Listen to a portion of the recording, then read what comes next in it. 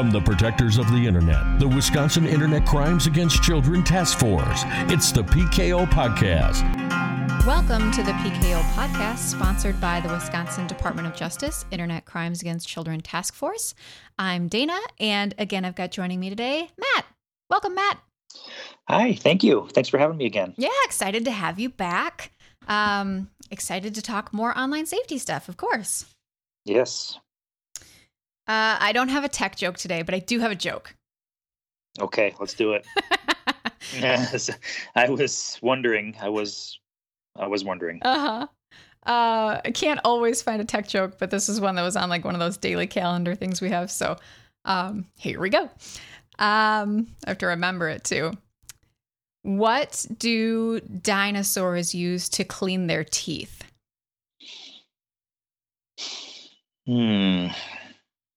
They use, I don't know. Flossels. Okay. See? Yep. See why I like it? Yep. Uh-huh. I get it. That's a good one. It's okay. Yep. Yeah. So not a tech joke, but just a fun joke if you're chatting with your kids. Yeah, absolutely. I'll keep that one in my back pocket, and I've got it available now if I need it. Yeah, I'm sure your teenager will love that. Uh-huh. All right. So let's talk today a little bit more about like impact of social media and just kind of what we're seeing with our teens and that sort of thing, right? Mm-hmm. So I've been reading some new things. Obviously, we talk a lot about catfishing, and I think catfishing gets used, the way I'm more familiar with it is in terms of online dating. And so, you know, from my understanding, it's somebody pretending to be somebody they're not, right? Which is what we see a lot of online anyway, and trying to lure somebody into certain activity, whether that's for monetary gain or whatever that might be. So in our world, it's probably more for exploitative purposes with kids, but it still would be, you know, most likely considered catfishing in the general scheme of things, right? Yep, exactly. And I think that the word or phrase catfishing has become kind of like, I'll say, standard language when we talk about technology or social media, and essentially, yeah, somebody posing as someone else in such a way to, in the case of what we're just discussing or describing, you know, exploitative kinds of things. But yeah, there's an intent, a goal, a purpose, and, you know, utilizing that persona in furtherance of something. Yeah. And so I've talked about this before, but I have a lot of Google alerts set up to give me articles on trends or child safety issues we might be seeing online or that sort of thing. And one of the things that popped up recently that I thought was pretty interesting is this term they've coined in maybe the last year and a half called sad phishing, which is a very similar thing. And I shared that with you recently here. And it's basically the same type of thing as catfishing, but they're using, this is looking at perhaps the teen or the child or anybody using emotion to try to get attention, right? Posting sad things, posting, you know, kind of down or depressed thoughts or that sort of thing, looking for responses or attention. Am I kind of getting that summarized correctly? Right. And I mean, it's concerning for a number of reasons, you know, that we'll talk about, but I think it's very important that I appreciate that you sent this information to me, because I think it's important that we let folks know about this issue and why it's important. So, great topic. Yeah, and you know, we do see this sort of thing in our reports, our cyber tip reports that come across, because it's a vulnerability, right? It opens a person up to, as they're seeking that attention, it opens them up to somebody who's looking to gain something from giving that attention, right? And we definitely see that sort of thing in child exploitation manipulation of victims. So a parents.com article kind of talked about this from a teen perspective. And so some of the examples they gave was this teenager's account, things like, I'm just ready to give up, or the sadness is just too much and I can't take it anymore, that sort of thing. Now, I think what we're seeing a lot of too is some things on TikTok. I know I've seen some different articles on in this type of thing, but it's couched under different terms, right? So I think there was one that dealt with like pasta and that sort of thing. And if you posted certain stuff, it meant that, you were having some suicidal thoughts or things that are very concerning that way. So there's kind of a new element that you have to kind of consider with this too, on whether or not it's being explicitly stated that they maybe need some help. Right. So, yeah, a number of things to think about, and kind of direct to, the podcast and the issues and the work that you're doing in the ICAC task force. As you mentioned, there are folks who utilize the internet and social media to in furtherance of victimization. So they try to find people, children in this case, who are vulnerable. And if children are engaging in sad fishing, potentially those are clues or indicators or things that, someone who is looking to manipulate somebody or gain trust, they can use this information in furtherance of as part of that grooming process to build trust and build a relationship and, be the shoulder to cry on, etc. So, one of the reasons that this trend in sad fishing, if you will, is concerning and scary. And I'm glad you're raising the issue. Yeah. And from the other perspective too, I think it's good for us as parents and guardians to be thinking about this in terms of, if somebody is sad fishing your child, because our kids want to do the right thing, right? We all really want to do the right thing. And if somebody else is sad or down or maybe making comments that they might harm themselves or that sort of thing, that's something that, is going to be very heavy and weighing on our kids. And if they're the one talking to that individual, they might feel like they need to do whatever they can and respond to requests to help. So this is a tactic that it's possible, a predator or somebody could use too. And even if it's just a general person they're contacting that is doing this sort of thing, it's best just to help them get somebody help instead of having them take that on themselves. So that's a different perspective to think about as well. Oh yeah, that's a great point.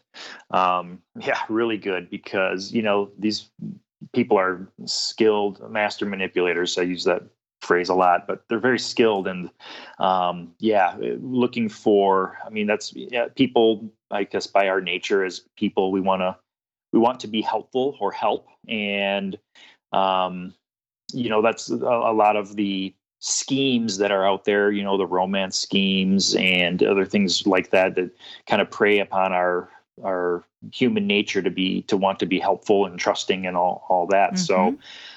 So, great point. Yeah. And so just to kind of give, again, I'm the numbers person, right? But Northwestern University has a section on counseling and family matters here. And they had posted earlier this year some information on teen social media use, which is good to talk about with this because, this was in the spring when they were saying tweens were using their screens 4.5 hours a day. Teens were using their screens 7.5 hours a day, not including schoolwork and homework. So that's a huge number. And then they actually broke down the topics that they're posting about. And in terms of what we're speaking about today, when you're looking at emotions, that was the third highest category that we saw teens and tweens posting about.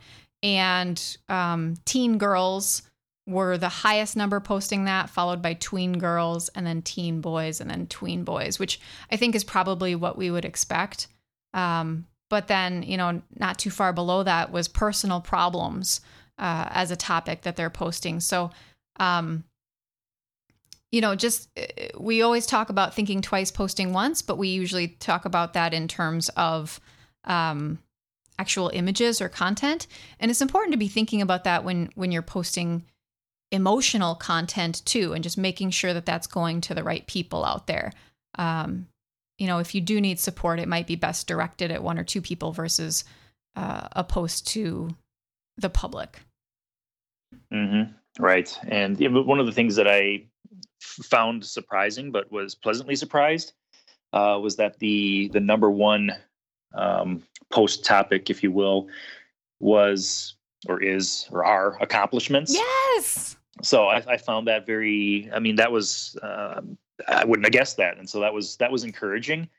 But you're right. The, numbers, 3 through 5, it's emotions, dating life, personal problems.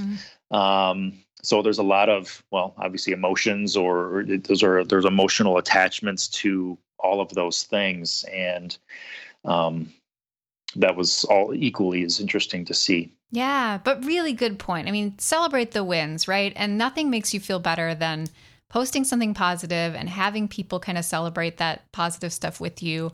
So absolutely a fantastic thing to encourage. And then some other things that they threw out there as far as healthy social media habits to kind of help your teen. They said, find a safe space to check in. So make sure your teen has that trusted adult, whether it's you or a counselor or, somebody else that's a trusted person in their life. Helping them create boundaries, teaching them about respecting other people's boundaries, talking about what they're doing online, and including how they're feeling about that. And then some role playing, which I think is a good thing to talk about with this sort of thing. It's good to prep our teens for things that they might come across online so that they're a little bit more prepared for how they want to respond versus having to come up with that response under pressure in a quick moment. So I think that's a really good kind of list of suggestions myself. Mm-hmm. Agreed. And Dana, as I'm looking at this, what I think here, I'm going to put you on the spot, but I know you're always looking for recommendations and ideas. You've got a great program going right now with the Wisconsin Department of Public Instruction. Mm-hmm. That's the Interact program. I think that this information here would segue very nicely into an Interact module. So for consideration, and if folks aren't familiar with the Interact program, Dana, how do they find that? Yeah, absolutely. So it's posted on DPI's website, but we direct to it from ours as well. So if you go to protectkidsonline.wi.gov and go to the Interact tab, you'll see we've got a couple of different modules now. So the first one is longer and more basic information. And then as they progress, we're starting to get more specified topics. So I love this idea. I agree. And we've got a new one coming out soon, probably within the next couple of months here too. Wonderful. Yeah, great program. So for consideration, I think this, this, I'm just reading this and I'm thinking to myself, this would be a great, module to navigate these different kinds of things, and give people an opportunity to kind of really think about it. Yeah, good point. And I know we have a lot of people in the school systems that kind of check in and listen on these podcasts too. And DPI's got such fantastic resources with their